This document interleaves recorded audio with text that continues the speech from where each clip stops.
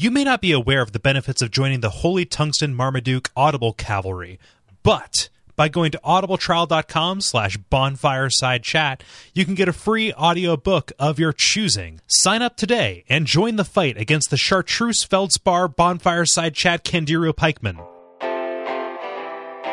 Some of our landings were desperate adventures. We are now prepared to meet the inevitable counterattacks with power and with confidence.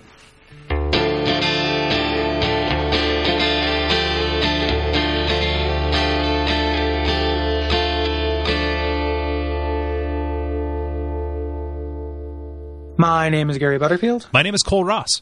And you're listening to Bonfireside Chat, a branded favorite. Yes, and I like that. That's good. And this week we are talking about the second part of Berserk, divided up into arbitrary parts. Really, we're talking about the conviction arc of Berserk, the manga, which is drawn and written by Kentaro Miura, and is still ongoing. But this arc runs kind of from, let's say, what is it, like the mid-90s up through 2000 or so? Yeah, something like that. And it's we're not covering. It's not the second half of it since it doesn't end, and we just kind of. But it's the second half of what we're going to cover, which makes sense for a cursory examination on a Dark Souls podcast. Right. So go find the Berserkers podcast or something like that to find the issue by issue guide. Would you like to making podcast? Yeah. Yes. Berserker. Yeah. Yeah. But yeah, so we do want to issue kind of a warning. We got to it eventually on the first episode, but Berserk has some pretty disturbing imagery and ideas in it, both in print and just kind of in concept. So in this episode, kind of like the last one, we're also going to have kind of frank discussions about those ideas. So we want to warn you, kind of in consideration, that if you're sensitive to topics like rape, mutilation, torture, etc., this might not be the episode of our show for you. We're going to eventually get back to kind of cheerier topics relatively in the second half of this season, where we're going to talk about Kingsfield, the ancient city. Right, which is just a video game. Yeah. Like no one gets bisected or sex assaulted in Kingsfield that I can tell. Right, it's all implied. So, it's off screen. Yeah, exactly. And it's so low res. Like the models are so abstract. You'd never know what was happening. Right. Yeah, and then who knows what Dark Souls 2 will bring as far as that goes. This is true. So I can say, having beaten the ancient city, there is nothing like that I have seen. So I feel no compulsion to trigger warning that. However, this is very challenging subject matter in a lot of places. So yep. So last episode we covered up through the eclipse, which is where Griffith sacrificed the entire band of the Hawk in order to become the god hand, one of the god hand Femto. Guts was forced to watch Griffith and / Femto brutally rape Casca, who he was in love with. And he is alive, but he has been branded. And Casca has had her identity completely destroyed. Wiped. She is, very Nell at this point. And Guts is cursed to be harassed by demons seeking to devour his flesh. And on that cheery note, which is also the cheery note that every adaptation of this ends on. Yeah, I know. Right? More or less like, looking to the future. This all happened. It's just it's weird. It provides backstory and context for a thing that will never ever have any resolution. Yeah. Or I mean, they might make another movie that deals with this stuff, but they just haven't done it yet. We'll talk about it in the actual anime episode coming up next. Yep. Yeah. So this is the conviction arc. Mm-hmm. And so, chronologically, the Black Swordsman arc that we talked about way back at the beginning takes place between the eclipse and this chapter, since Guts has Puck with him. So Guts has, sometime recently, left Coca Castle, having just defeated the Count and encountered Griffith and the God Hand for the second time. Right. But we don't know exactly how that plays out, right? I mean, I think we were asking that last episode, whether we started kind of the flashback while he was in the Usher zone. Right. So you know what? If I was diligent, I would have in the intervening 3 days gone back and actually we're exhausted for various reasons. Yeah. Not least of which, so both of us kind of mainline this in a quick fashion. Cole has done it much more recently than I have. But as you'll hear in the next episode, we're trying to cover the other media as well, and they're just minute differences, and the whole thing is just very exhausting. It's kind of fatiguing. So forgive us for those little minor errors. Yeah. Regardless of which, so now we have Guts and he has Puck with him. Yeah. Is the takeaway here. I believe at the end of the Black Swordsman, he actually is out, because I remember asking, if Teresia ever comes back and actually does anything to him, and Teresia, all of that happened outside of the Escher zone, like that resolution. So like he got back out. It would have been weird for her to, swear vengeance while all that nonsense was going on. Yeah, while still in the Negaverse or whatever. Yeah. So we find out in this really early on that the church has assembled its Holy Iron Chain Knights, who are kind of a group of soft noblemen draft dodgers. Yeah. And we're introduced to some really major characters, for the second kind of half. Farnese, Serpico, and Azan, who are leading an inquest after the Black Swordsman and the Dark Hawk. So it kind of sets up this interesting idea that they don't know anything about the cosmology of this. They just know, this Black Swordsman's been seen. Shit's breaking loose every time he shows up. And then they also know this Dark Hawk that's been kind of prophesized as well. But they don't know the relationship between them at all. Yeah. Who's the good guy and who's the bad guy at all, in this. And not only are they not aware of the cosmology or who's a good guy or who's a bad guy, but their faith actively blinds them to it. So when they get to these places, all they can comprehend is just a bunch of bloodshed. And it's not till much, much later that Farnese is kind of awakened to the fact that, this guy actually is fighting demons, and we don't acknowledge that as part of our worldview. Yeah. Yeah. Yep. But I love the notion of the Holy Iron Chain Knights, just because they are spoken of in such reverence. Except, as we said, they're cushy noble draft dodgers, so they actually are not competent. They're just out there as so it's the Vatican, but kind of not, and it's the Holy See, but it's kind of not. It very much is just the Christian Church, except without a Christ figure. Yeah, that is directly alluded to anyway. They're kind of a bunch of little Ostravas. Yeah. Walking around in finery, very elaborate armor and everything, but there's nothing to kind of back it up. Nothing backing up, except for Serpico, who's a fucking badass. Yeah, I'm glad you like Serpico. Yeah, so much of it is visual, and it's just that that he just looks so chill. And there's some great, if you ever get over your kind of Berserk flu that you're suffering from right now, and read kind of to the end of what's been printed, there are a lot of really good Serpico bits. I'm glad to hear that. He's kind of my favorite character that gets introduced. Well, he's definitely my favorite character that gets introduced in the second half of this. Right. So definitely, yeah, he's pretty cool. I eventually come around on Farnese too, but they spend a lot of time villainizing her. But she is interesting at the very least. Yeah. Yep. Indeed. Yeah. But yeah.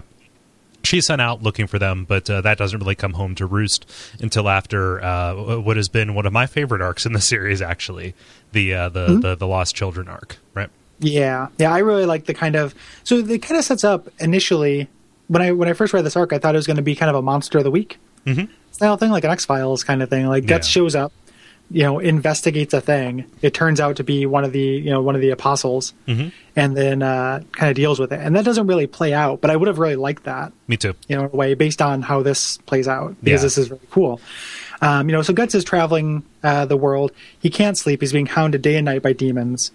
And eventually he encounters a young girl named Jill in the wilderness who's being harassed by these bandits. Yeah. And, he does as Guts do.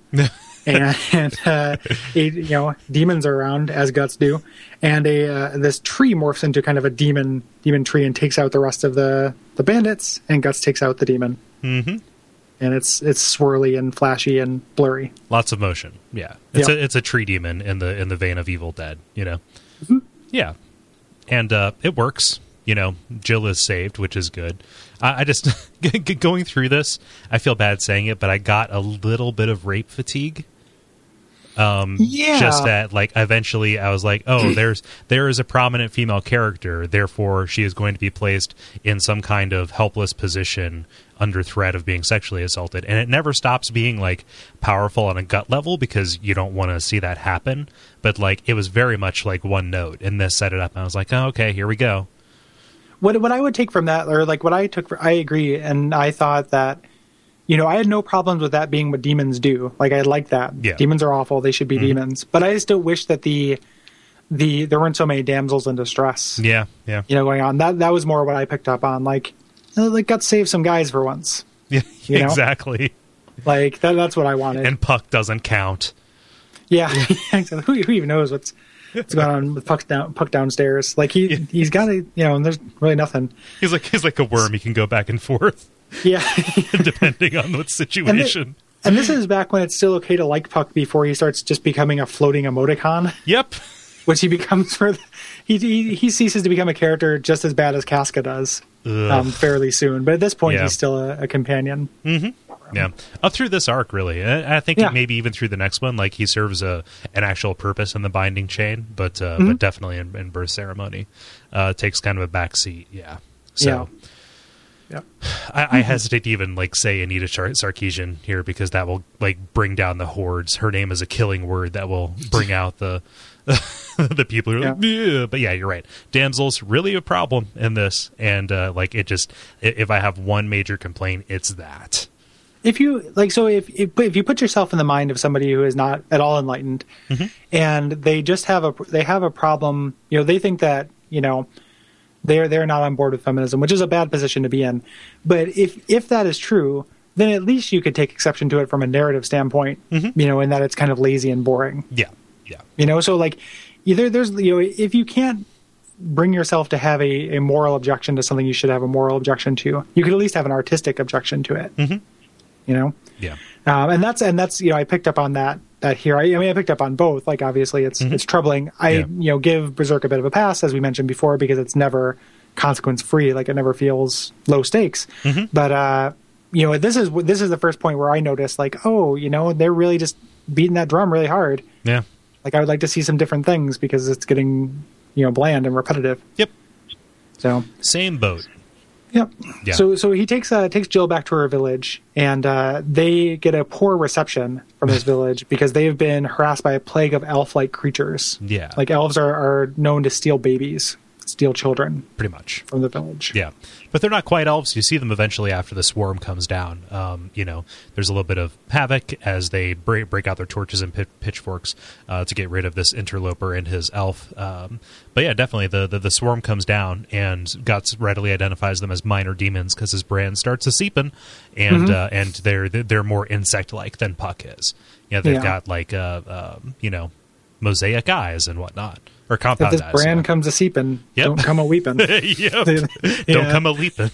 Yeah, don't come a leapin'. Will this brand be a seepin'? Oh, no, when this brand's a seepin', Guts goes a leapin'? Because he usually jump attacks. There we go, new shirt design. And this is where, keep in mind, this is right after Black Swordsman, so Guts is still, damaged and badass and edgy, and don't touch me. So he immediately takes this kid hostage. It's nothing. It's kind of funny. To lure kids and to lure the elves into a barn, because these little elf creatures, they love kids, and then he blows up the barn. Yeah, and sets it on fire. Yep, which is effective. But they revert back to their regular human bodies, charred and everything. I forget, is that now or is it later? But yeah, no, it happened. I mean, they might reveal it a little bit later, but it's really. Close to here. So you see that these elf creatures are actually children that have been transformed into these little demon things, which is super cool. Like, I that's really, really creepy. And they're just, scores and scores of them. Yeah. Like, it is a plague of children. It's a literal swarm of babies. Yes. Yep. Yeah. But the villagers succeed in chasing Guts and Puck out of town.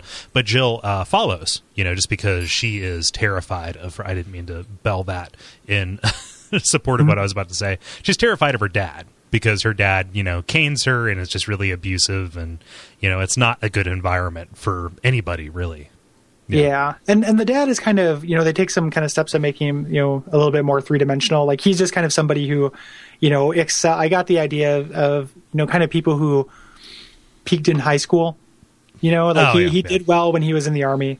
There's no war and he can't fight anymore. So now he's just purposeless. Right. He never adjusts to life outside of it. Not to excuse him, but, he's a little bit more three-dimensional than just the typical, molesty fucks that we run into. Right, in Berserk usually. Mm-hmm. You know, the bad father, parade of bad fathers that is this this manga. Which is also just kind of like adding on to the psychological horror that the entire series, you know, provides. Like, it hits on a bunch of different bands, you know. Yep. Yeah, but Jill comes along with him, and Guts just basically says, yeah, so you saw... Okay, she comes along with him, says, hey, I recognized the main big human-sized elf. She may have been my friend Rosine, who left years and years ago, and Guts puts two and two together and surmises that she fled the town and sacrificed her parents in order to, you know, become this elf queen, essentially. Yep. Yeah, and the design on Rosine is great. Yeah. Like, she's nude, which makes, again, uncomfortable bus reading.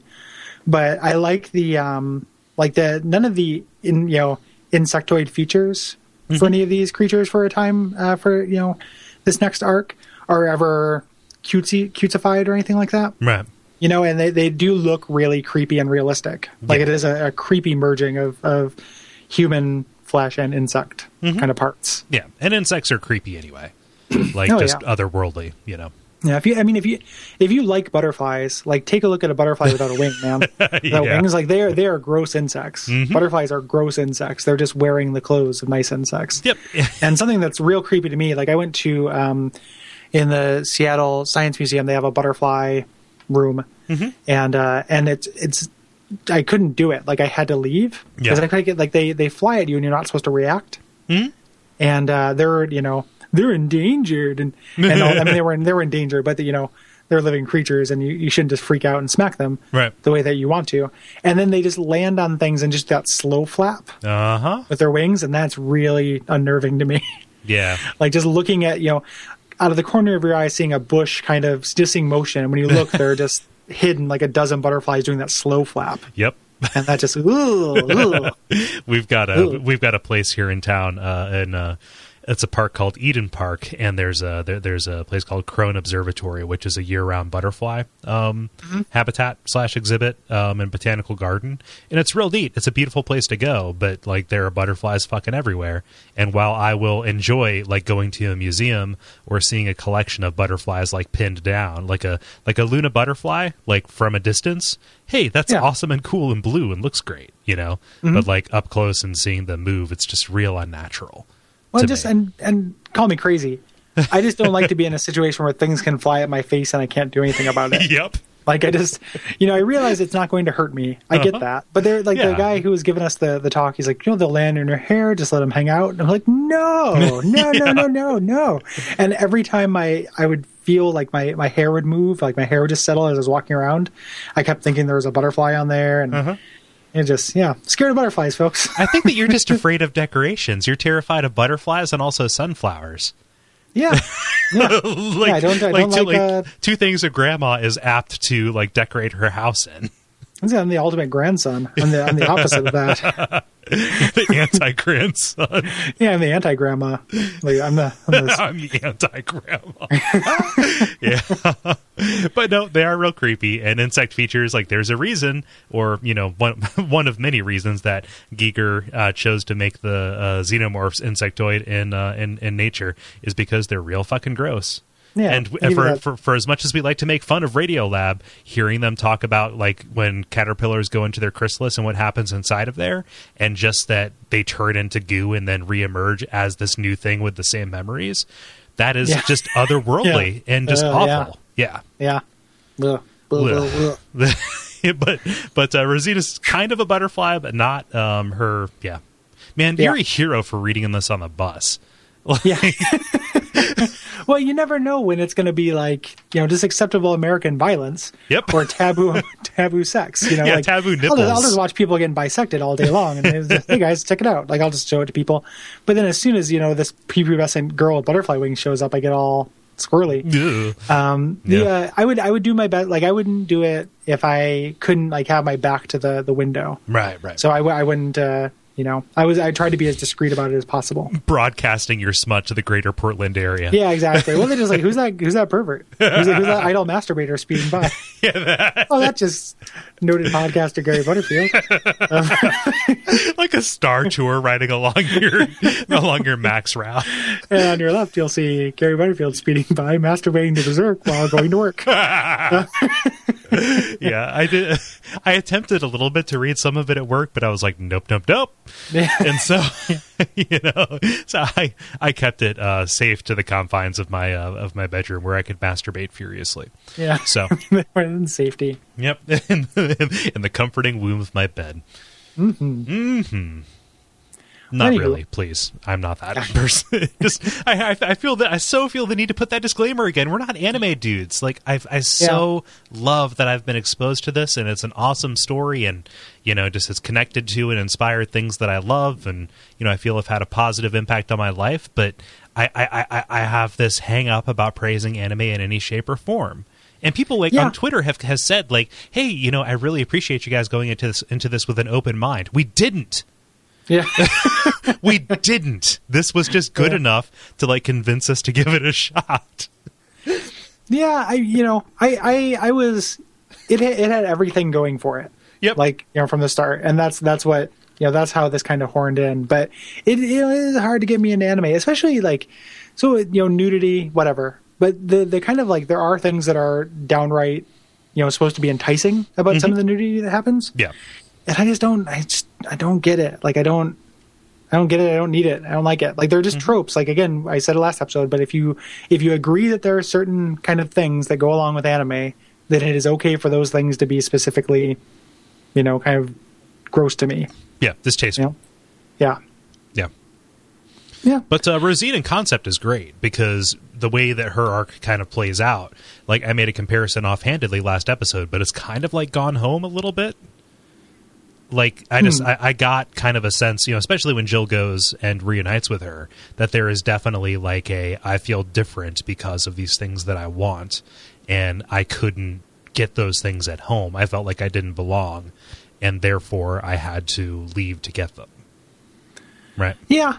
Yeah, I mean, I suppose. I feel like there's at least a little bit of a parable or a parallel in comparing what Rosine felt, which was I need to be an elf, compared to a general coming out story. Spoilers for Gone Home. Yeah. Yeah. I mean, I could see it. There's also, they're covering a lot of bases with it though, because she's also fleeing, abuse. Yeah, abuse. That's kind of what I took. That seemed to be what they were underlining more to me, as opposed to, and that's kind of a well-worn trope. The idea of Harry Potter, yep. Right? I'm actually a magical creature because my home life is so intolerable. Whereas the thing I never gone home. The home life is tolerable. They're just a really loving family, which is part of why that work is so good. Is that they're struggling in spite of the fact that it's not. Yeah. It's not abuse.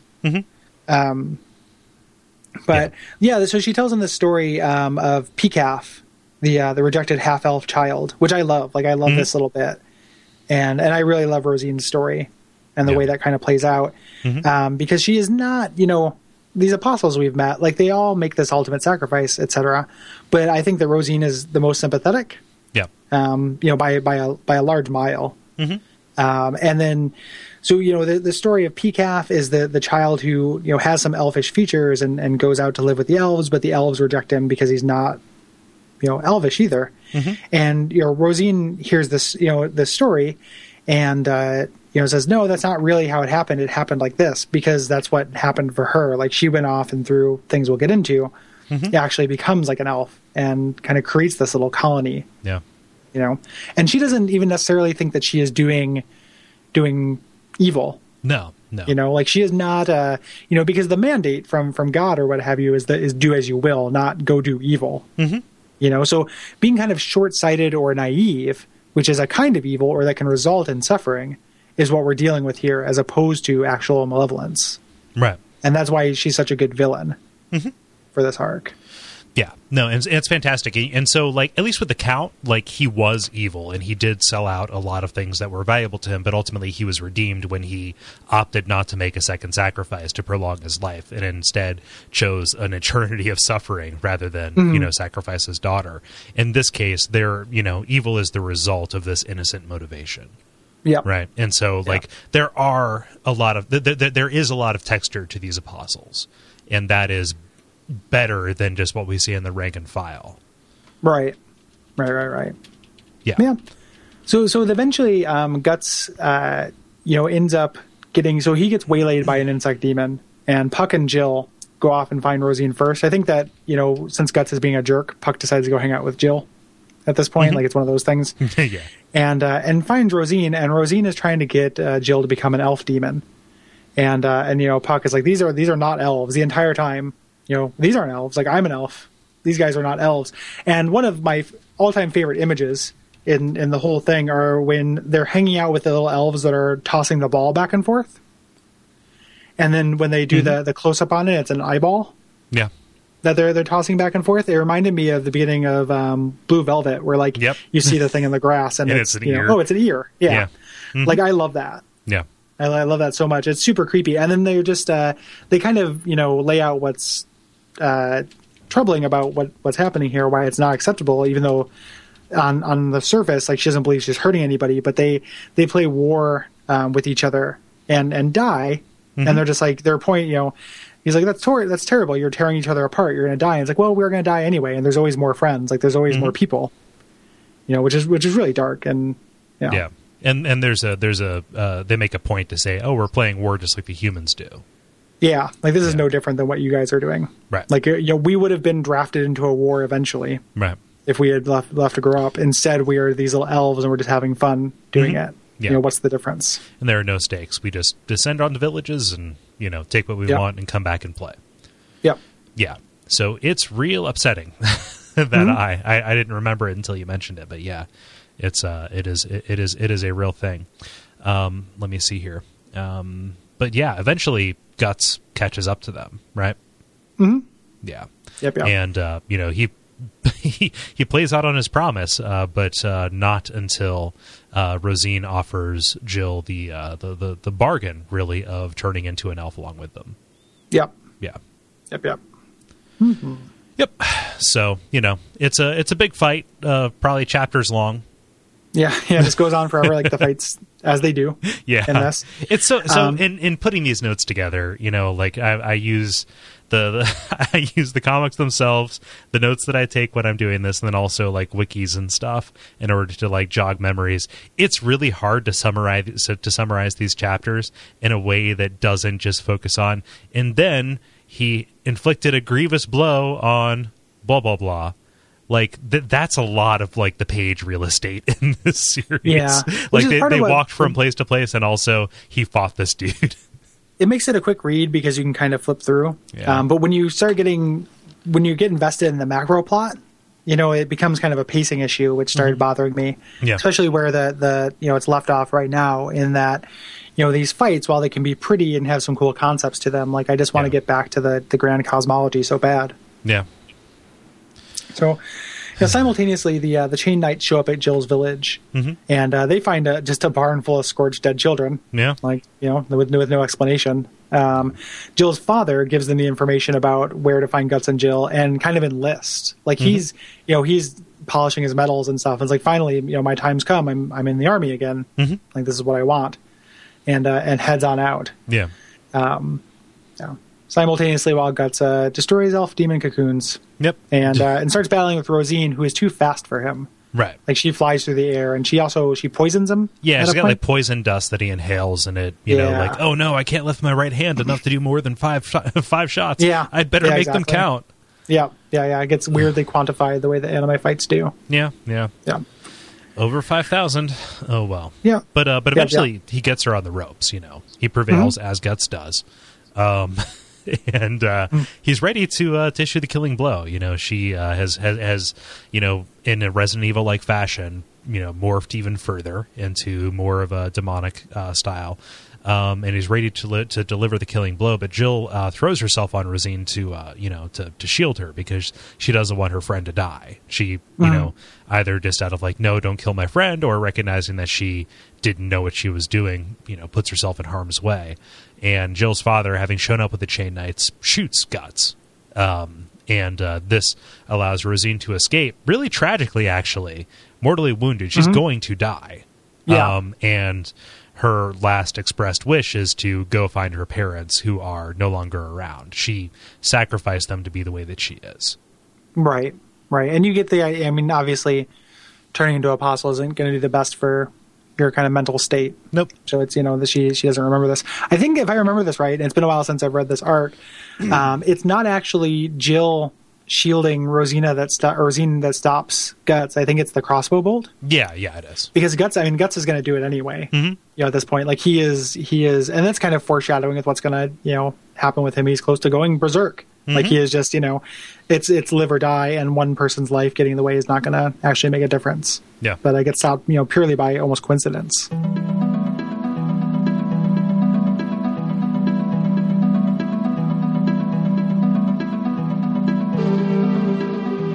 So Guts after this manages to escape, and the Holy Iron Chain Knights are in pursuit.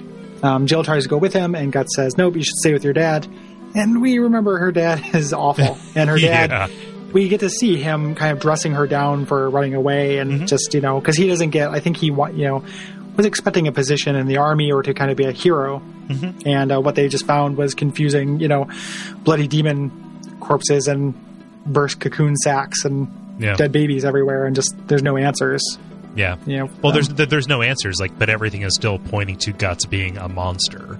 And that's kind of a good manifestation of that curse, which is this makes him persona non grata everywhere too, as if that wasn't obvious. But it pretty much makes him the one that the church is going to go after, because all he leaves is bloodshed in his wake.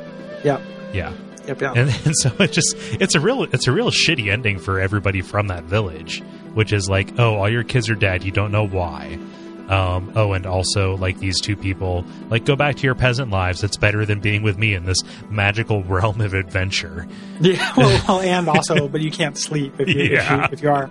Well, And I think, and they're setting him up, because he eventually, over the course of the next, several arcs, acquires kind of a fellowship going on. But at this point, he doesn't, he doesn't want it. He doesn't need it.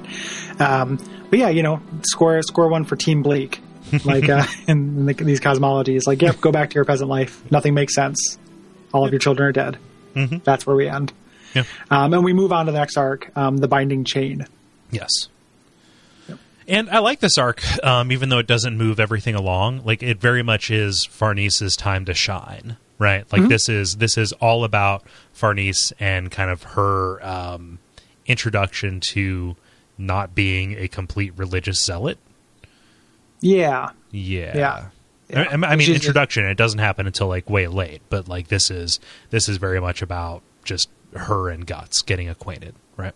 It's also setting up how major of a character she's going to be. Yeah. So you don't think that she is just kind of she's just going to side with whoever the grand monster is that we're going to deal with next. She is actually going to be a major character in the same way that the rest of the Band of the Hawk was in the kind of the first half of the series. So they catch up with Guts, and he is exhausted. He can't sleep. He just said, he was very hurt by that fight. Set on fire several times. He kept poisoned. There's a whole a whole lot of the battle mechanics of that battle with the bugs involved getting yourself set on fire and then using blood from baby insect cocoons to douse the flames. Yep. It's really gross. Yep. So that just keeps happening. So he's had a rough day. And and she manages to get him, stab him with kind of a lucky hit. Mm-hmm. She's not a good warrior. Nope. But she does that, and that allows them to capture him. Yeah. He's at his weakest. And interrogate him, Vatican style. Yeah, indeed.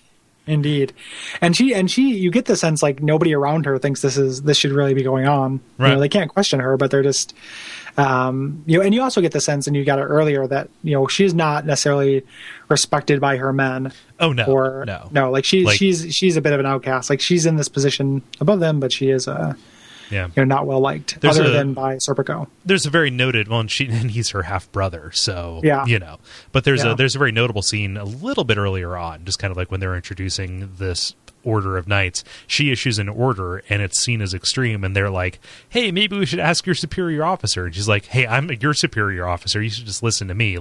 Everybody questions her leadership. And it's a bit uncomfortable because, I got the sense that it was because she was a lady, not because she was crazy, which is, crazy is true, at least now. So they reveal, I don't know where it happened, so like I might get a little fuzzy in what's in these volumes versus in the future, but this unit has always been led by a woman. Oh yeah, like I think it's because it's she's crazy. Later. Yeah, yeah. So I don't necessarily like it. They're probably used to being led by a woman. Yeah, no matter what. So I don't think it's sexism. I think it's just because she's nuts. Yeah, it's later in this sub arc that they reveal that. So yeah. So I think it's just because she's crazy. Mm-hmm. Yeah. But yeah, so she starts whipping and torturing Guts. Yeah. And he's being cool anime dude. He's being cool anime dude, but he's also saying like, yeah, you know what? Like he stopped short of just saying, "I've looked into the face of God. You're fucked." Yeah, everything you're worshiping is a lie. Yeah, there is, your God is just the great old one. Yep. And and she just freaks out about it. Yeah, but also is getting like a mile wide on. Going on. Oh, well, I hate that term. Yeah. Well, you introduced it to me. I learned it from you. I learned it I never heard it before until you said it. No. So I may have said it, but just out of derision and also hate. It is spawned of hate, but it comes back to me. You weren't saying, boy, I hate that term wide on. You were referring to a vagina being wide when you said it. It was a legit saying. It's okay for you to change your mind. No. I think I said it kind of like somebody would refer to the vagina as a box and not necessarily mean it. But it is still gross and it is still objectionable, and to hear it in the wild. Sorry, I about said in the wide. Is either way. She gets a lady erection. She gets a lady boner. Yeah. She's sopping wet at inflicting violence on people, which that's her whole reason of doing this. At least so far, she's a complete and utter psychopath. Yeah, she's fucking nuts, and she's it's the quiet ones kind of thing. Like she's very kind of stoic. But she's goddamn nuts. Mm-hmm. So they put Guts in a cage overnight, and he's left to freeze to death or be eaten by demons because and he tries to tell them like, this is a bad idea to leave me out at night and to have me around you because demons are going to show up. And they're like, what are demons? Yeah, exactly. They don't, nothing happens with that, though. They don't believe him, obviously, and Puck helps him escape. Right. With much reluctance. He uses him. So Guts uses Puck as a salt shaker for healing dust and then realizes, I could have done this all along. Yeah. Yeah.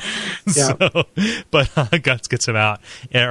Puck gets him out and Guts goes after his gear, which is in Farnese's tent. And, because Guts is not the master of subtlety, or at least the novice of subtlety, awakens the whole camp, and he takes Farnese as a hostage in order to kind of leverage his escape, which really pisses Serpico off, rightfully so.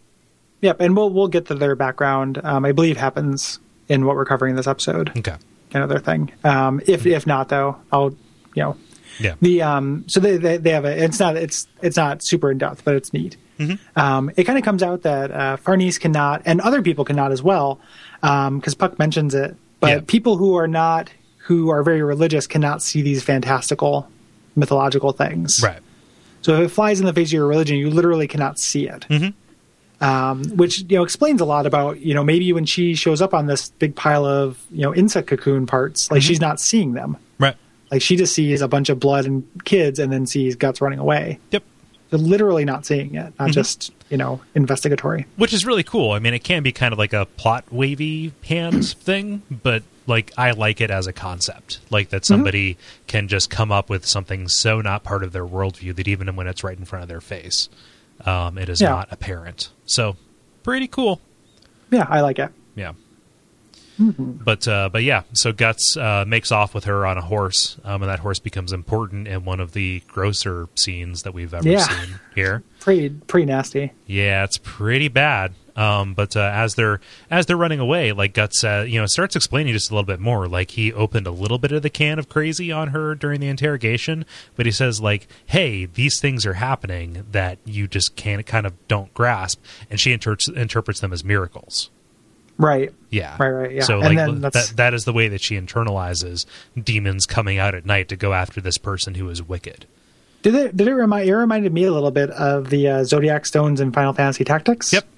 Like the way that the church kind of sees that, and that's what what it reminded me of. Oh, that definitely like shows up really, really strongly when Mosgus shows around. Yeah. I love Mosgus. Yeah. Such a good design. Yeah. Like the some of the shit goes down, and she's trying to get away. And the creepy scene Cole's mentioning is she goes to, so there's this kind of, like, it's not just demons just show up, but sometimes things can be turned into demons as well. Yeah, like dogs. So wild dogs are possessed by ghosts. Get turned into demons. And she's going to, like, escape on this horse, but the horse turns into this demon thing and says something like, I will mount you instead of you mounting me. And this, and a good laugh was had by all at the little jest that this gross horse rapist made. And it's real creepy. Mm-hmm. Like, again, we're real rapey. Like, it's just happening all the time now. Mm-hmm. But this one is a little bit more plot significant because it reminds, like, so you get this idea that Guts has some kind of damaged memory as well. Mm-hmm. And he's blocked out some things from the eclipse. Yeah. And he remembers it's PTSD. Kafka's, yeah, exactly. Yeah, the same way that people keep forgetting things that happen in that eclipse over there, overseas. The eclipse that we keep inflicting on brown people every day. Where's the Hawks Parade? Yeah. Where's Rickards Parade, rather? There we go. Yeah. So he kills the horse, though, because it was attempted to rape Farnese. Yeah. So anything that attempts to rape somebody, does he cut off its dick, or is that just the goat demon later?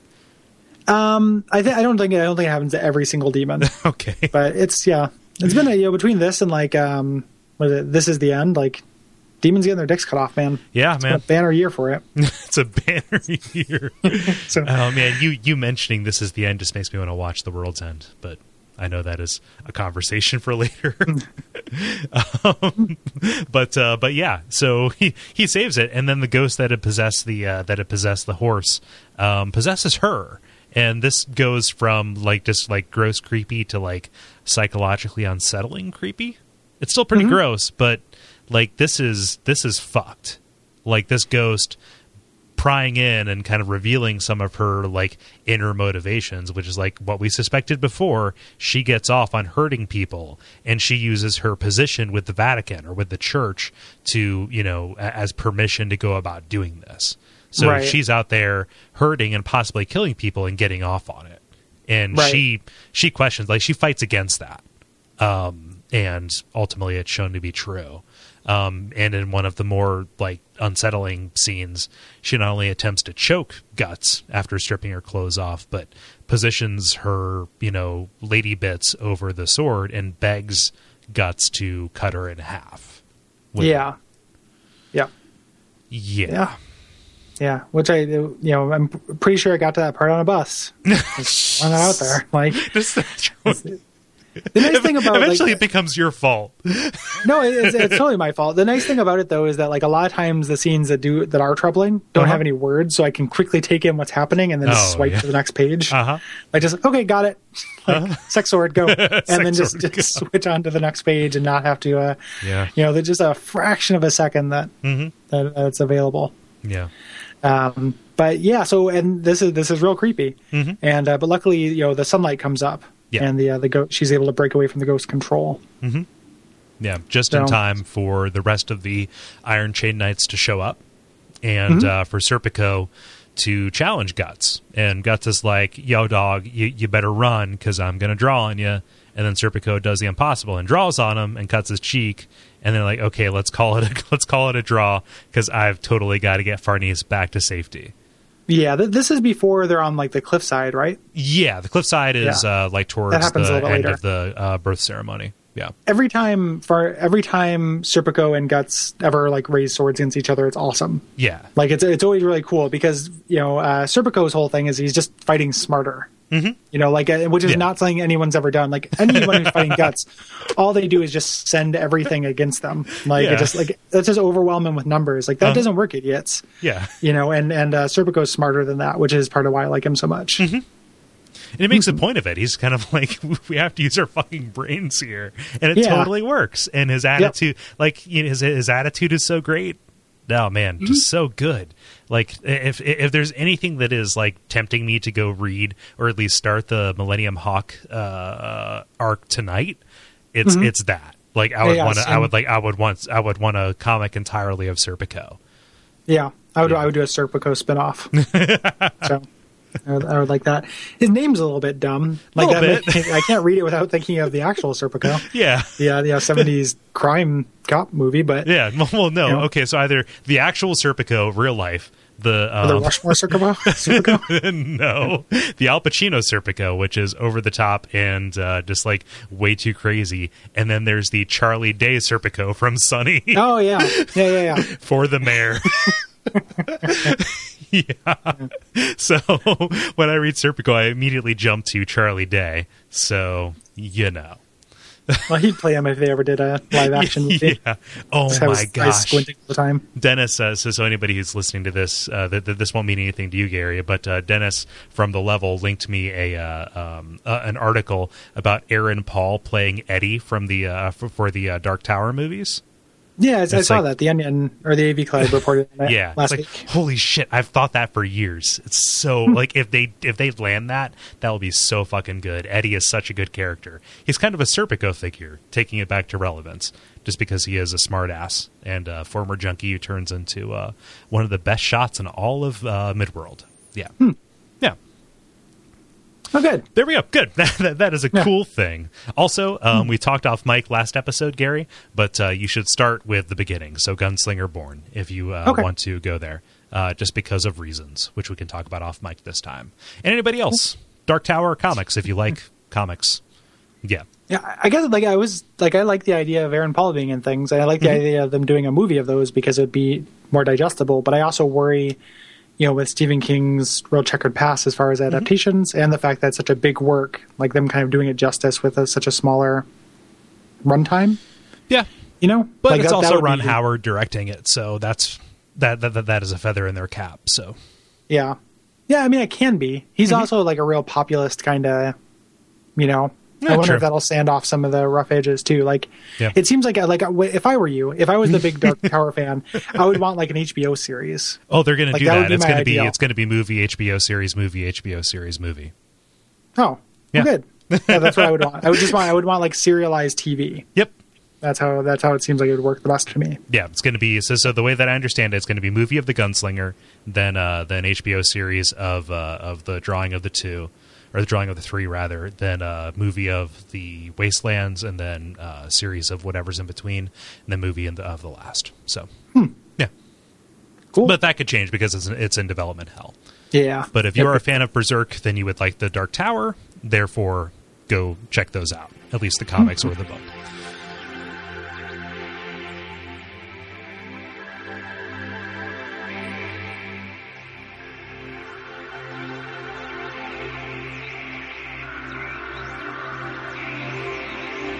But yeah, that's the Lost Children arc. Really, really good. Or sorry, not the Lost Children, the Binding Chain. We've been moving quick. We're going to the birth ceremony, which is where we're gonna, it's gonna be the climax of our coverage of this. And it opens up again, Team Bleak, the sorry state of things in Midland. There's a plague about, which has been kind of instigated or propagated by Conrad, who is one of the God Hand. Which one is he? Again, he's the baby-faced anus mouth guy. Yeah, one of the there's two of them kind of. There's two butt faces. Yeah, he is the more anus-faced of the two. Okay. Which goes into one of the more awesome images of like the hillock of rats that turns into his face and then explodes into more rats. Yeah, that's very cool. And like I'm a sucker for a plague. I don't know what it is, but like that just seems that's where drama comes from. I don't know. Like I like a plague. Do you need to make the world shittier for dramatic purposes? Go with a plague. Give it a plague. Well, it makes the everyone is desperate to do things. Like it just start dishonored. Like it just starts off like it makes people kind of take chances. So I like it. Yeah. But also the king has died after aging very, very rapidly. I noticed that. Well, I didn't know whether he aged very rapidly or like what time has passed, like what time scale we were working. Roughly 2 to 3 years. So it's from the end of Golden Age to this, it's been like at the most 3 years. That's what I thought, but then him aging so quickly made me think maybe more time had gone by. Yeah, but he's just aging because now he's got everything is shit. So I think it's just the job is hard on him. I guess is the idea. Yeah. But yeah, he dies. Yep, he dies. Charlotte takes the throne, and then there's more of that Game of Thrones-esque bitter courtly infighting to try and decide who's going to be regent that doesn't really pay out in this arc. I think it's really just kind of like, oh, this is still medieval and not some kind of crazy just fantasy sci-fi mesh like you would imagine it would be. Right, and the big kind of threat, and they're going to show up a lot more in the next couple arcs that we're not going to cover, are the Kushans, who are the Middle Eastern kind of stand-ins, as the Egyptian or Saudi. They're at the very least slightly more sensitive than the Persians from 300. Yeah, they're not quite that bad. They're not quite monsters. And they've shown up, like we had the exotic warrior from them before, but these guys these guys become more of a threat, and right now they're kind of a looming presence more than anything. Yeah, they are the enemy at the gates, right? Yeah. Mm-hmm. But freed from the village of the elves and the Misty Valley and whatnot, Puck is guiding Guts to a place that has been blessed by elves that he can kind of sense, so Guts can get a goddamn night's sleep for once in his life. Yeah. And both of them are unaware that Puck is leading him to the blacksmith Godo's cave. Mm-hmm. Yeah, for a little bit of a reunion. Yeah. They so they end up finding, this is where he's been, like, he left Casca with him before this. Yeah. Did we talk about? I feel like that happened at the end of the last arc, but I don't think we really talked about him taking off from Casca. A little bit. Like I talked about the sprint and him talking to the Skull Knight and finding his mission and getting the equipment. But like he left Casca there kind of short-sightedly, but also knowing that, like, at the very least, the people there would protect her. Yeah, maybe unless they let her run the fuck off. Which is exactly what they do. And it's because they have to keep her, she's all Nell, so they have to keep her chained up, and they just felt bad for her. Like, she just wanted out because nobody likes being chained up. And that was, literally her life, like a, medieval asylum. Like, you do not know well enough to protect yourself. Right. And then they, a moment's mercy and she gets out. Right. So. Yeah, so he gets there, and they're shocked that, Guts is even alive. Like, he left basically under cover of night, having taken these items, out there looking for a fight, straight up, like, bus-stop boxer style, just completely, out there. And, he comes back and finds out that, like, hey, people can move on. Like, Rickert, even though he lost basically, he's a little kid, essentially, at the start of this arc. He's lost everybody he's ever known. And, he has turned his life to blacksmithing, and all of his practice swords he has turned into grave markers for his lost friends, and he's coped. Yep.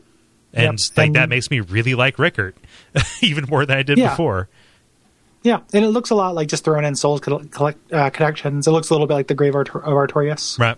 This kind of like field of swords as grave markers, kind of thing they show. And he becomes a blacksmith, much like the blacksmith, and even though he's better and more interesting than that blacksmith he'll never get a Prepare to Cry blacksmith Rickert.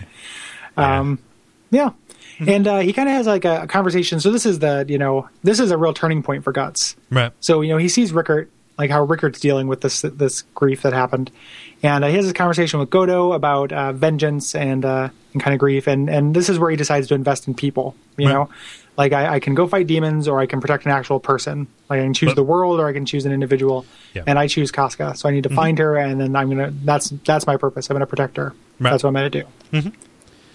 And so this kind of marks the articulation point between Guts and like, I'm actually going to care about somebody Guts, which is where he was before. Like, he wasn't that during most of the Golden Age arc. So it very much the stuff that we've seen is very much out of character for him. And it's notable that Godo's dying, and kind of one of his last acts. Not only does he smack Guts, back to good sense, but he also reforges the Dragon Slayer, because he's like, it's been 2 years, but this sword looks like it's about 60 years old. Yeah. Like, and the entire thing is wrapped in this metaphor of, like, the cracks of hatred that get in and tear us all apart, right? Yep. In a kind of anime, kind of just like medieval poetry sense. Yeah. And in terms of just kind of a traditional video gaminess, like, oh, you're starting a new mission, get some new equipment. Yep. That felt a little bit like it's a Dragon Slayer +1 now. Yeah, exactly. And you get your new crossbow arm, and now it's upgraded to shoot bombs. Like you've got you can shoot missiles now. Yep. And yeah.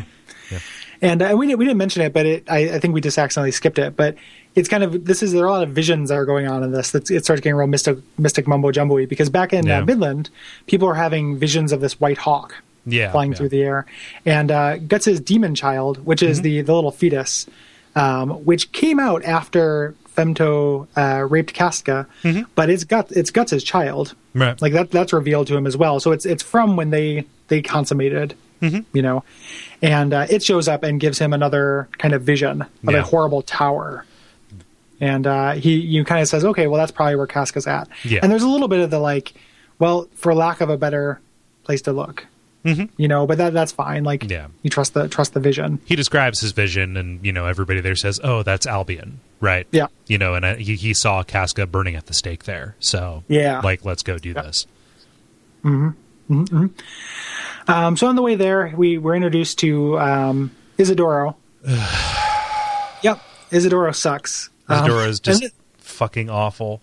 And this is where, and there's some characterization that happens with him as it goes. I don't want to break your heart, but he's like, he's a fixture now. God damn it. He's a member of the band. Why is it that, like, just make it Serpico? It's like Guts and Serpico out there having some, like you know, Serpico's the brains and Guts is the brawn, and again, just, well, maybe this will be a balm, like, you know, and this isn't really a spoiler, but Serpico's there too. Like, he gathers a little bit of a fellowship. Okay. And Serpico has a major part and is pretty much from the end of this arc onward, all through the Hawk of the Millennium and through Fantasia, Serpico's there. Okay. Is Ishidoro there? Yeah. I don't feel any better. There's some kind of math where he's worth like a 2 negative Serpicos. He is worth 2 negative characters, because this is also when we're keep talking about Puck turning into an emoticon. Now, all Puck does once Isidoro is around is like hang out on his shoulder and do pop culture, like turn into pop culture costumes based on what Isidoro is referencing. Yeah. And it's ridiculous. Yep. Like it's really weird. It's a weird choice, and it's as things get darker, we need to add more and more comic relief. Well, you know, here's the thing. So like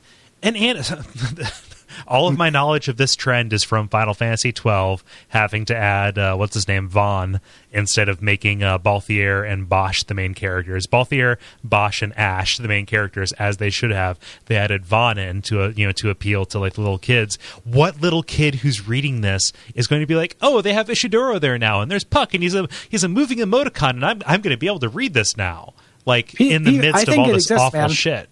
Like, I think I can't accept that as part of my worldview. I cannot see that fairy in front of my eyes, Gary. I cannot.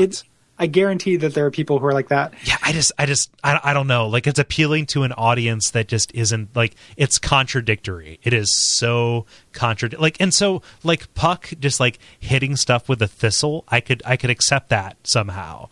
But, like, mixing it in and adding another person to team, like, Anime Child is just unacceptable to me. Yeah, it never stops, too. Like, it's you again, just non-spoilers. Like, we haven't reached the floor with that. Okay. And if you keep reading, it'll be a little bit ever? More.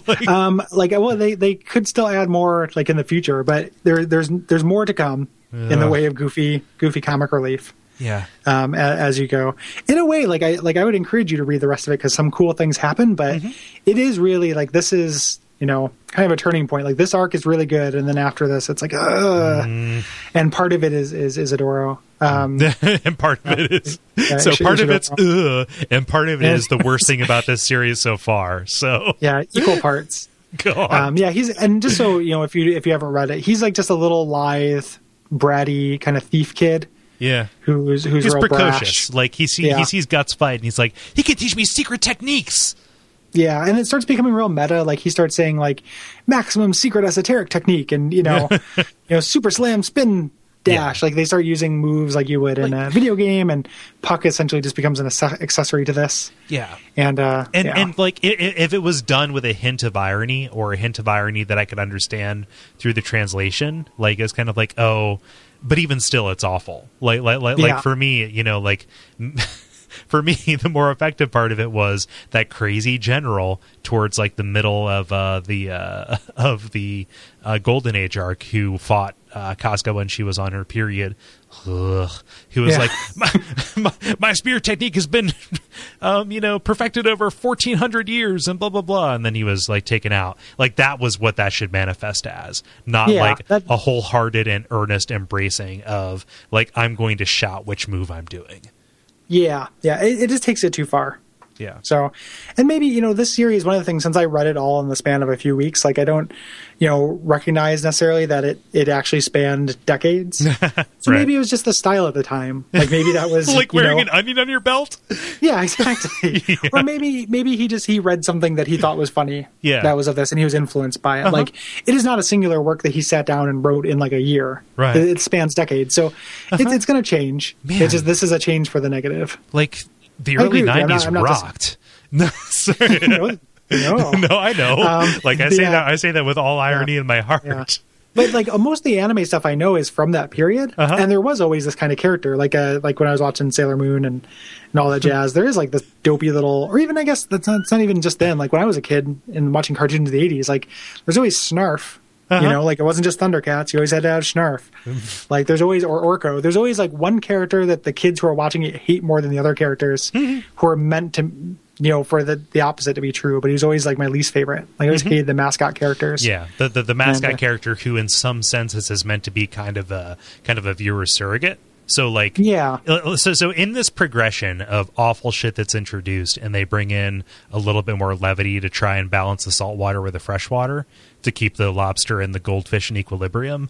Like, is it just a progressing series of viewer surrogates? No.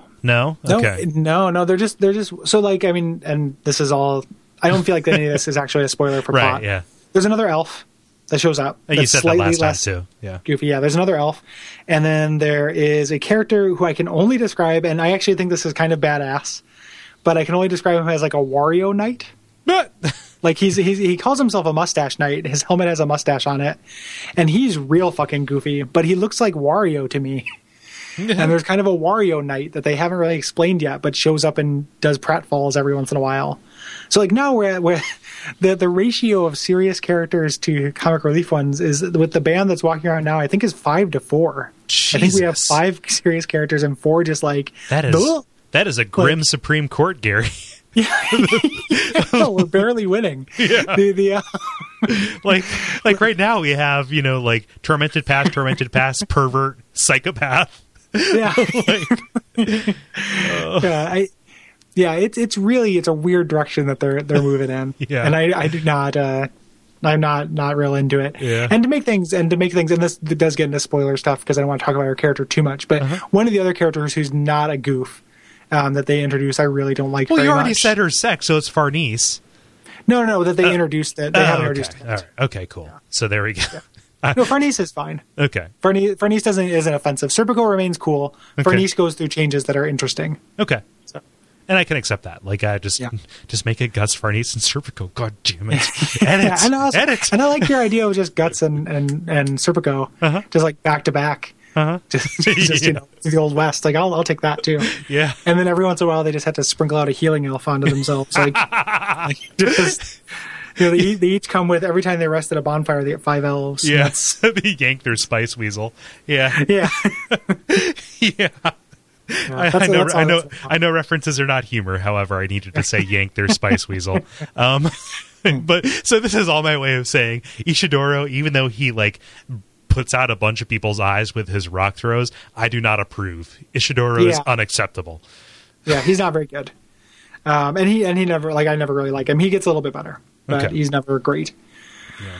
But anywho, so he shows up, and you find out that the tower and the town of Albion is led by Mozgus, who is the Grand Inquisitor. And he's got a really interesting design. Like his face, he's very broad faced and very flat. faced and very stoic and kind of flat voiced. Yeah. And he has this awesome group of like misfit holy sadists with him. One of which is straight up using a Titanite catch pole. Yep. Like it's exactly it. Is that the same guy who's using the Plague Doctor's mask? I forget. Yeah. Okay. Yep. Yeah. The Plague Doctor just has a Titanite catch pole, and those guys are really interesting. And he's very like, I like this guy a lot as a villain. Yeah. Well, you know why his face is like that, right? Why is that? Because of his prayer routine. They say 1,000 times a day he slams his face into the ground in penance. Yeah. So, I know that his face, like when he loses composure, like, and he gets all of the like the veins and everything like that. Like I like that a lot. yeah, he's like he's like a Phoenix Wright villain. Yeah, yeah, yeah. That is a good. Yeah, that is a lot what he's like. Yeah. So, yeah, Mozgus is rad. Yeah, he also has an awesome hat too. So. Yeah, I'm into this guy. He's silly again in that way that like I love the way the Souls games can just kind of be a little bit silly while still being scary. Like he's that. So. Yeah, but he is at the he is at this tower, kind of leading this Inquisition. Albion is said to be kind of the center of this refugee movement. As Midland falls into chaos, everybody's kind of gathered around, in the shadow of this tower, and he is there trying to root out whatever is the root cause of this. And he has no idea how right he is that some of the root of all the evil that's happening is right there. But at least right now, he is in charge of the Inquisition, whereas the Holy Iron Chain Knights, having failed in capturing the Black Swordsman, are just there kind of running interference for him. Yep. Yeah. Yeah. And Casca is here, and she's been taken in by a group of prostitutes led by Luca, who's a saintly prostitute with a heart of gold. I like Luca as a character. I like in reading this, I kind of expected her to join the band. But like based on the end of this, on the end of this arc, she does not. I am wary of whenever prostitutes are involved in a story because Frank Miller. Oh yeah. Well, this is not a team of like badass ninja prostitutes. Yeah, thank goodness. Yeah, like Lucas sees a little bit of action, but they're a bit more nuanced than that. Yeah. Thank goodness. Yeah.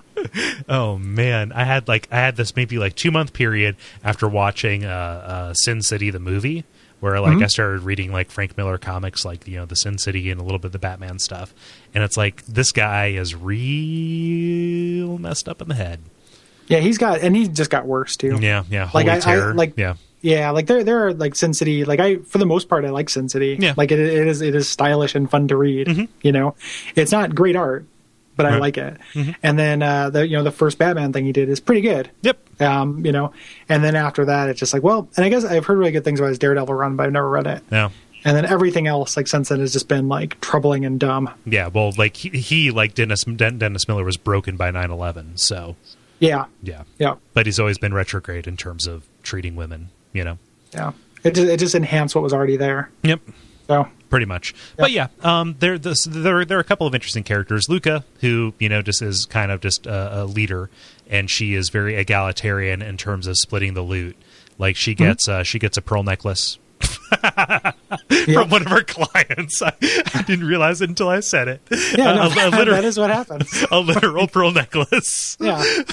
Which is much easier to split than a figurative pearl necklace. Than by the teaspoon. Yeah, which would just be like, what did I want this? No, this is gross. Take a shower. Why would you do that? Yeah. Yeah, no. But we don't need to split everything equal, Luca. Jeez. But she has wrapped Casca in bandages and said, "Yep, she's got syphilis. Don't worry." Yeah, because she's too beautiful and she's also mentally not there, so she'll be taken advantage of. Yeah. There's a subplot that turns out to be very important. Yeah. With a terminally ill prostitute named Nina, and her boyfriend Yoakum. So she convinces him to attend an orgy in this cultist cave. But he has second thoughts after seeing what's actually happening, which is this snake dick demon goat god thing that is like, this is like some fucking awesome, Dungeons and Dragons chick tract. Yep. Like devil worship shit going on here. Like I love this. And like, you never know what's actually happening and because they're, using sensors to inhale hallucinogenic incense and stuff. But this was legitimately like real creepy to me, and also gross and sexual. But it's consensual sex happens in it, so that's a plus. That's a rarity. Yeah, and a rare move for Berserk. Two people have sex that want to. So why am I laughing? It's awful. Yeah, it's true though. As the mm-hmm. Yeah, but Joachim he decides nope, and he runs away, and they think he's dead because he falls off a big ledge, but he miraculously lives. And there's so much going into and out of this cave that I kind of get murky on it, so I can't even rely on my notes here to. Yeah. So Luca and Casca follow Nina, I believe, and like they're following her out to the cave. Like they see her leaving, and Nina's always been a troublemaker. Yeah. And Luca's always had to kind of take care of her, you know. Yeah. And they end up seeing Casca without her bandages. Mm-hmm. She's spotted, and there's a group of Berserk style kind of rapists. Yeah. You know that just show up because that's what happens. Or is it them, or is it the Satanist? That's a Satanist. Like they're in the den, and like them witnessing her demon baby come to protect her is what convinces them that she is the Black Witch. Right? Yeah. Yep. Which they've been kind of prophesizing about. Mm-hmm. Yep. Yeah. And not the case. Guts shows up in town as he does, and he rescues the girls from an inquisitor at the nearby tower, but Nina ends up taking Casca back to the cave because she's frightened, and Nina fucks everything up during this entire arc. She is Nina a wrench in the work. I hate her. And you're meant to. I was upset that she lived, actually. She's constantly monologuing to herself about how she's too weak to do the right thing. And just doing awful things and just fucking everything up. Mm-hmm. Constantly, including here when they take Casca back to the cave, where the goat demon is going to sacrifice her, who is essentially a Capra demon. Yeah. And they pay special attention to show fucked up goat eyes, which possibly more disturbing than anything else in this arc. Yeah, goat eyes are great. Great? Yeah. I think you mean awful. Some of my favorite real life demonic things. Yeah. And this is kind of showing Guts like letting go of some control. Mm-hmm. Because being able to depend on people. So Isidoro, who we don't like, manages to fend the cultist off of Casca by throwing rocks at them. Like that's his special skill, maximum rock throwing attack. While Puck goes to get Guts, and Joachim brings Joachim, who escaped, he didn't die in the cliff, brings Farnese to the cave, saying you got to check this shit out. Yeah, everything is converging. Mm-hmm. Yeah. Mm-hmm. And they get there, and the goat demon, who like before was just a dude in a goat mask, is like full on like a literal like a weird manifestation of a manticore, actually, like with goats and snakes and stuff. Like his dick is literally a snake. Yep. Yeah. And Guts decides he holds no truck with this and decides to cut this guy's dick off because anime. Yep. Yeah, that's what he does. It's the third most used verb in this series. Dick slice? Yep. Yeah, cutting off dick. Bisect, rape, dick slice. Oh. So Guts is leaving with Casca. Like manages to get her out. And he's actually ambushed by Serpico because, even though the Holy Iron Chain Knights have been taken off the case of catching the Black Swordsman, he still wants to. And more importantly, Farnese still wants to find him. And we know this. I mean, she's fascinated with him. She's monologued a little bit about, the strength of his conviction and stuff and questioning her faith.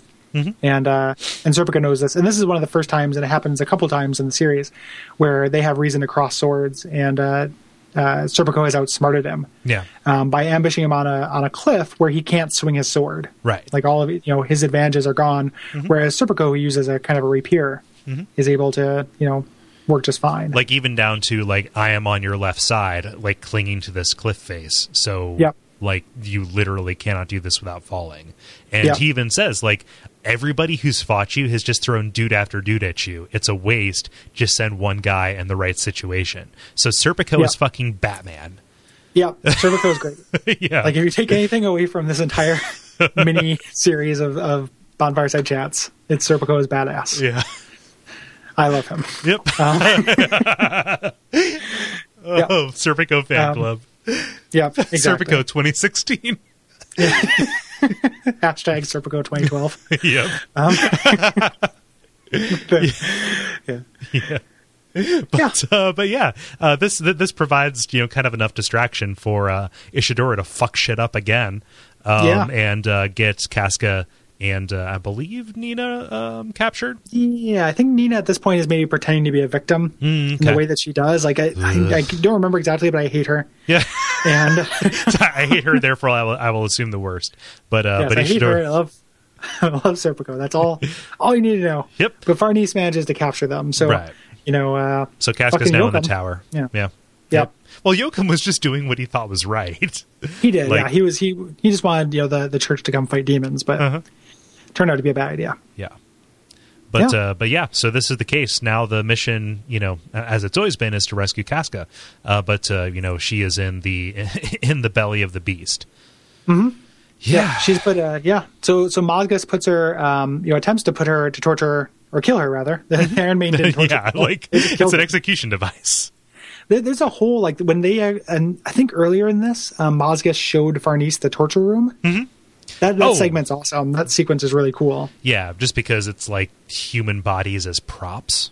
Well, and just because at this point, you can really kind of see the register on her face being shocked. Like, oh, this is actually what's going on behind the scenes of my religion. Yeah, there's also it's not just whipping people that gets me off. It's actually dismembering people for no reason, really.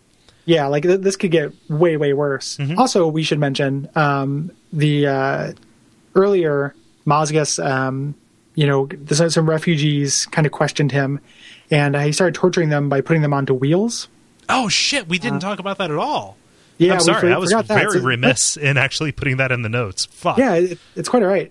So he tortures them onto wheels, onto wagon wheels. Mm-hmm. And later, when they turn into demons, they are just bone wheel skeletons. Yeah. That's 100% where they come from. And it's an awesome scene. That design works so much better, I think, on paper than it does in the game. Yeah. Where, they're cool in the game, but they're just, they move too quick and you can't really see them, them walking around. Mm-hmm. As such, but they look really cool on the page. That sequence is really neat. Yeah, and there's a little bit more meat to them. They have the their clothes still, so you can tell that they are the revived remains of people who who died in the most awful. Oh yeah, yeah, and with the skeleton or the zombie versions of them or skeleton versions of them are saying their sins as they wheel towards Guts. Mm-hmm. Yeah. It's really cool. They actually have kind of a background as opposed to in the game when they're just. But that made me think. I wonder if that's. I never thought of a torture wheel, but that is a thing. Oh, yeah. Maybe that sheds some light on actual bone wheels. At the very least, the ones in the painted world. Mm-hmm. Yeah. So. No, I mean, just very much something had to bind them to that, which was the instrument of their death, right? Mm-hmm. So, torture could take place in many parts of this world, but the catacombs in the painted world are definitely the places where that would happen. So, yeah. Oh. No, makes perfect sense, but also looks cool. And in the anime, which does such a good job of conveying motion, those very clear, vector lines, of stuff happening. Yeah. So this was after, Mozgus was we rip people apart and put them on wheels. And before Guts got into town, he was fighting these demons that were coming out to stop him from getting there. Yeah. Yeah. Yep. Yeah. Indeed. So back in the present, the past present. Mozgus is about to put Casca into an Iron Maiden. It looks very Latrian. Yep. But demon protectors kind of come and save her because she is fated for more than this. And Farnese sees this. She can no longer deny. Oh yeah, demons. And ends up helping Guts as he fights his way into the tower to rescue Casca. This is kind of Farnese's, ultimate kind of switch over to the side of angels and things. Yeah, and so this tower is being just overrun by these demons, and Mozgus, he's not technically an apostle. He's he's a minor one, as we're going to talk about later.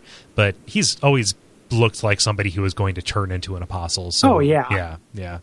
And his his group of torturers that are all deformed in a certain way, everything they have the boss fight libretto about them when you get introduced to them. It's okay, these are the things that Guts is going to be fighting. Yeah. In turn. Mm-hmm. Which is true. Yeah. So Guts fights his way into that. Mm-hmm. Right? And, eventually gets there, and there's a little bit of maneuvering back and forth. Puck has gone in there and found her and turned into an emoticon, and Ishidori was useless. But, he is... he is Nina mostly... fucked things up. I think at a certain point, Nina's supposed to, wait in a barrel Oh yeah, like Luca and she won't seals just her set in. fucking tight. Yeah. She won't just stay still. Like she starts monologuing to herself about how useless she is, and then ends up ruining something else and like drawing attention to. Yeah, Luca's like, to Luca. This is literally the only thing you can do. I will seal you in this barrel, and you will survive. And she fucks that up. Yeah, but she's still awful. survives. Ugh. Yeah, she's the worst of all worlds. I hate her. But Luca, so these things happen concurrently, and I apologize if we're fucking up the order here. But Luca is things are moving really quick now. Yeah, so like it is like kind of a blur. Like we're gonna fuck up the order, but that's because it's several issues, but the amount of time that goes by is minutes. Right. For this next little bit. Yeah. So Luca's thrown from this tower, which is being overtaken by demons, and will ultimately turn into a shrine to the god hand, like a hand reaching for the moon in this weird little miniature eclipse. But she's thrown into the corpse pit, where I believe the Skull Knight comes and is like, yeah, there is more happening here than you can probably comprehend. And she follows a trail down into, or the Skull Knight saves her.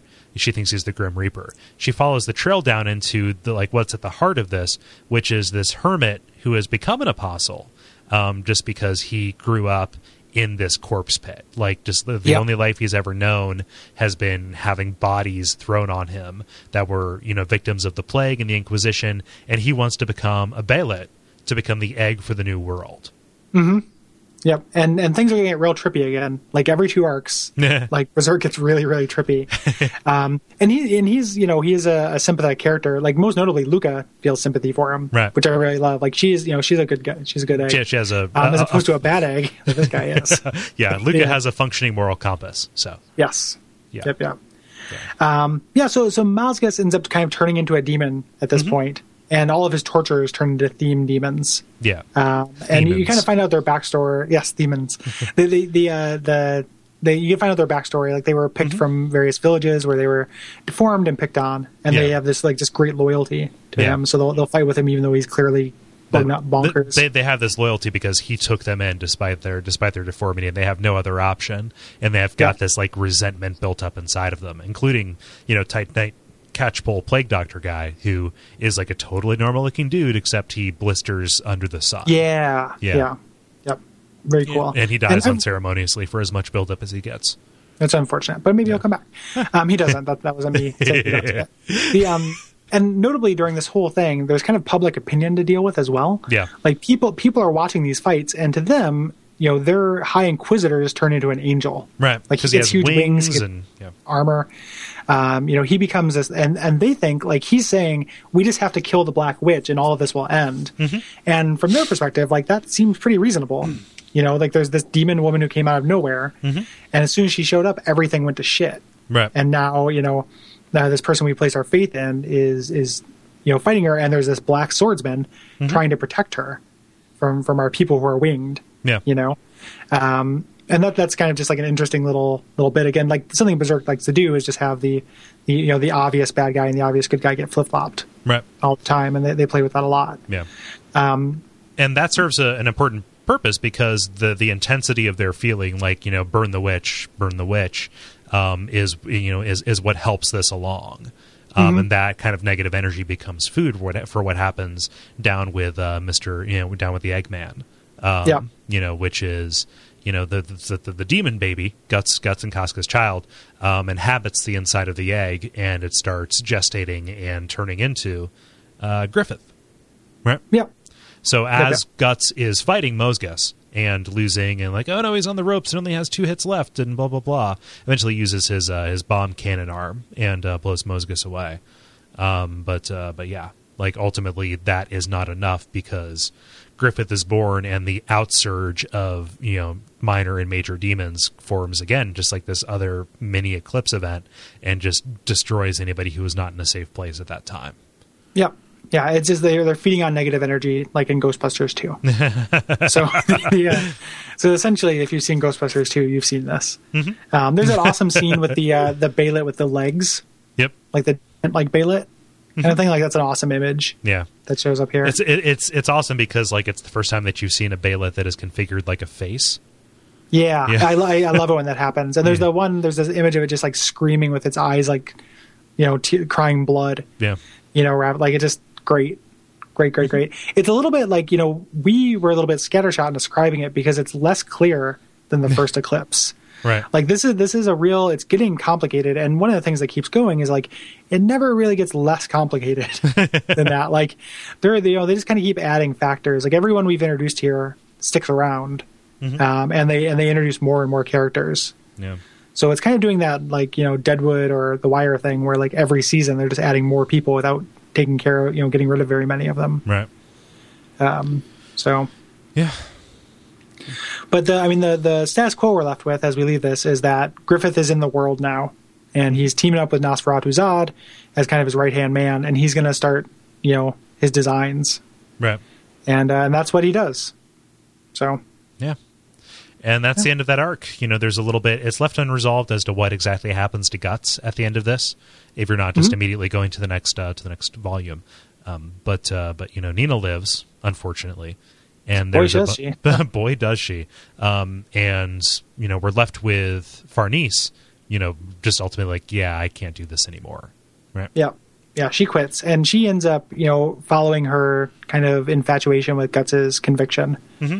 And follows him, like I alluded to a couple times, but he kind of puts together a band, right. Of which the people who we're currently dealing with mostly are with him, including a couple of new characters. It gets real, I'm not saying this just because it's a trigger word for Cole, but real astral planey. Okay. From kind of points on, and the astral plane sucks. Yeah. And usually things that deal with it are annoying. It gets like that. Everything that's going on with Griffith is still cool. Okay. And I still want to know what it is. But and people listening to this, I realize that's probably an unsatisfying way to leave this series, but it doesn't end. Like the story is in motion now. So if we did an episode covering the rest of the stuff that's in the manga, we would still just end in the middle of a fight probably. Yeah. And that's all that there's available. So you'll have to deal with it. Yeah. Yep. Yeah, so I agree. So there are two arcs after this: the Hawk of the Millennium Empire, which just sounds anime as fuck, and then the Fantasia arc, which sounds Western animation as fuck. But we can assume that Griffith back in the world, how things will happen. Like maybe he's going to put together another Band of the Hawk, possibly. I don't know. Yeah. Yeah. Yep. And the cushions are a big factor in that in the next couple arcs as well. So it's worth reading, I think. Like you should definitely read it up until where it gets to. It's not worth not reading, but there's just a huge decline in quality after this. I think that this this kind of the conviction arc is actually really great. Kind of looking back and seeing what exactly that contains as this is the status quo of the world now. And that kind of monster of the week section, like both the villains that are set up as major villains are very compelling and interesting world building going on. And nothing that quite beats the Eclipse for me. Like that's still the highlight of the series, but this little mini Eclipse is comes close. I'm very happy we got as far as we did, just because kind of like we joked about with everything, everything else leaving off on the end of the Golden Age. Like the Golden Age provides this context for this teaser that we got in the Black Swordsman, and to see where that ultimately leads into, having learned the mechanics and learned the motivations behind it, see a little bit how it resolves itself. And, once the pieces are in motion, that's really satisfying to me. Yeah. And if I left it here, I would feel okay. I'm compelled to finish it out, at least as far as it's gone so far. I'm going to take a break because I can literally not talk about Berserk anymore. Aside from joke's on you. Because we have another episode after it. Yeah, Fuck. For another hour. But I'm with you. And I just want it to end. Like I just want to know where the cosmology stuff is happening. So I'll follow it. Like I'll keep an eye on translations and stuff. But there's a lot of, and this also, like, I think that this arc is kind of, we're getting a little bit less related to Souls too. Yeah. Kind of near the end, like this kind of like birthing a new world, like that could be a plot for a Souls game. Like, but it's not. It's not actually one. So there's a lot more like kind of superficial and tonal things that are related in this arc, and I feel like it kind of moves away from things, especially as it gets sillier. It gets because there could be no Isidoro in the Souls games. So no Wario Nights.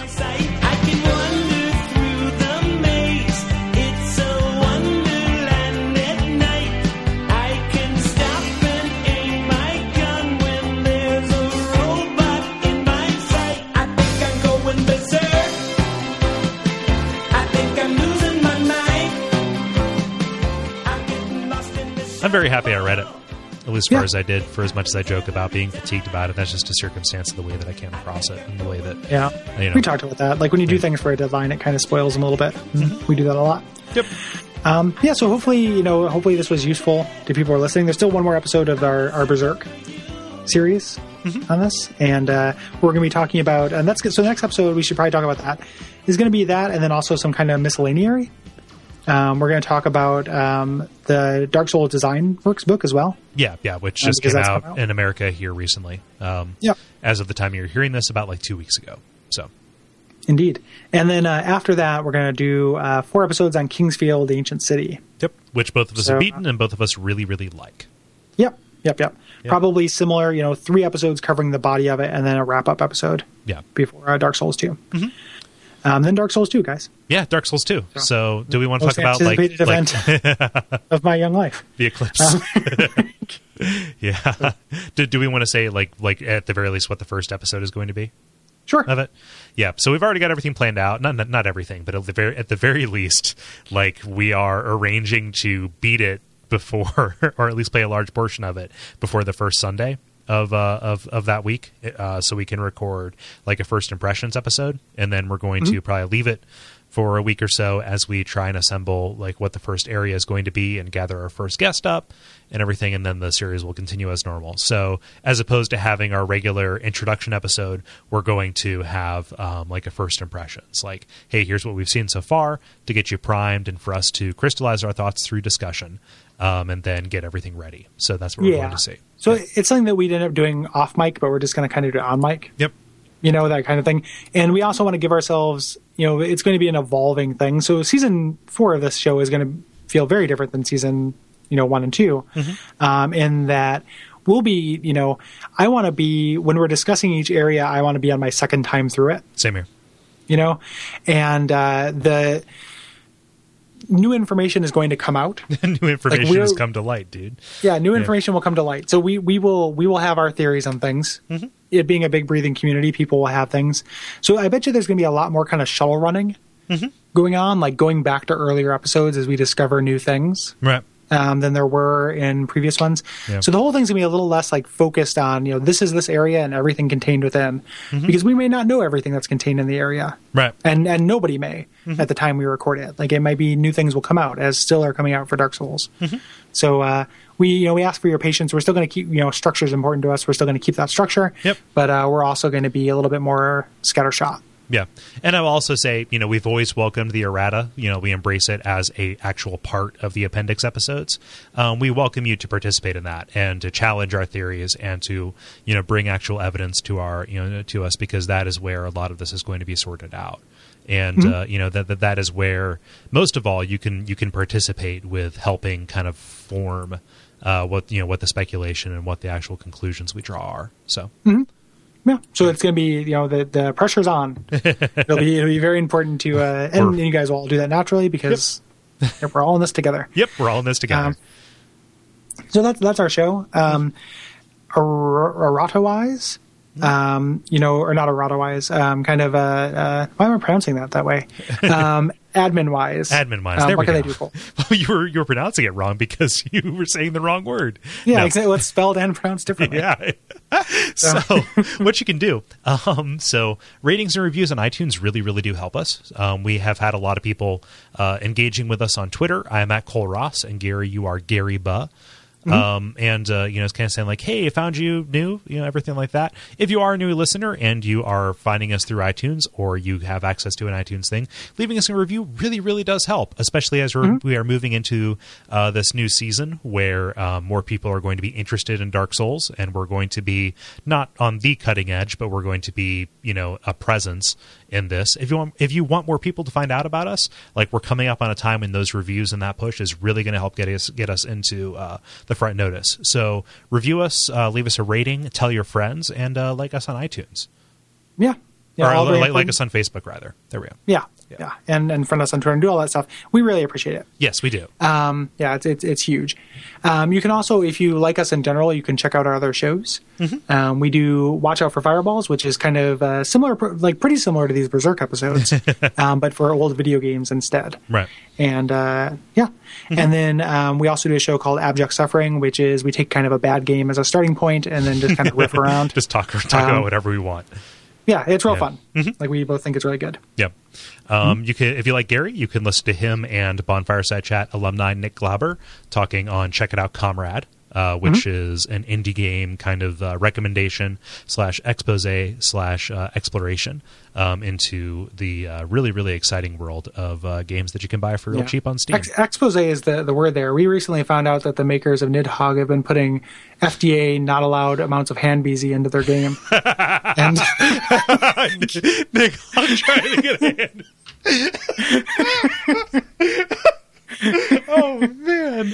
Yeah, I love that YouTube so much, but I also found out that it's a slur in some cultures. Yes, it is. But I love it so much. That's so I good. can't, like, why is that being taken away from me because it's racist? You snuck that win in on me.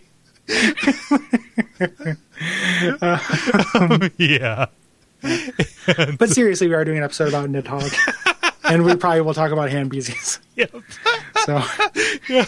You can also check out two shows that are kind of winding down into various states of inactivity. But there is a lively backlog, both The Pitch and Pilot Season, which are comedy-focused variety shows. The Pitch is about entrepreneurship, and Pilot Season is about concepts. Indeed. Yep. And if you liked Pilot Season, or if you like The Pitch, and you have any kind of prompts or anything for us, send them in, because we're going to do a wrap-up episode soon. Cool. Cole does a show called The Level, which is kind of a middle focus. Most of our shows tend to be zoomed out, like Check It Out Comrade, or zoomed in like this. But for a nice like middle focus show, you can check out The Level, which is a video game roundtable discussion with himself and some longtime friends. And Those Damn Ross Kids, which is coming back at some point, but regardless of which has a very rich backlog and is not, for a show about news, it is actually not, you don't have to be current for it. It's the kind of news that is evergreen. Yeah. Like, oh, somebody did that. If I were to compare it to things that we are nowhere near as good as, it is You Look Nice Today meets Yeah Dude.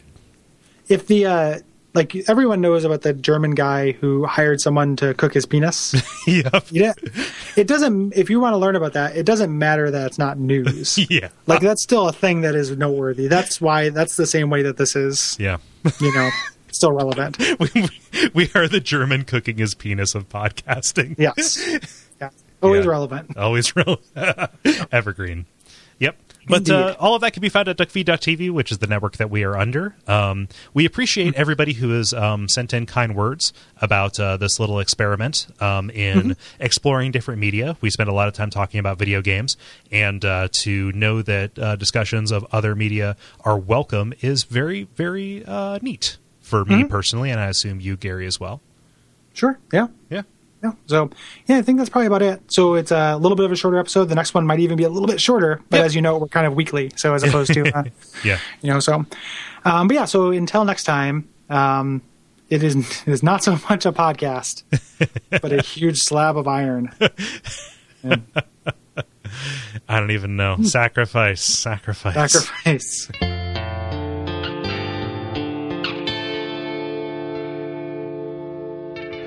And we all pray that we will have far more soon.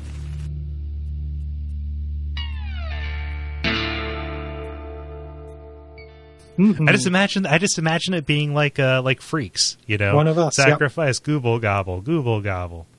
Yeah.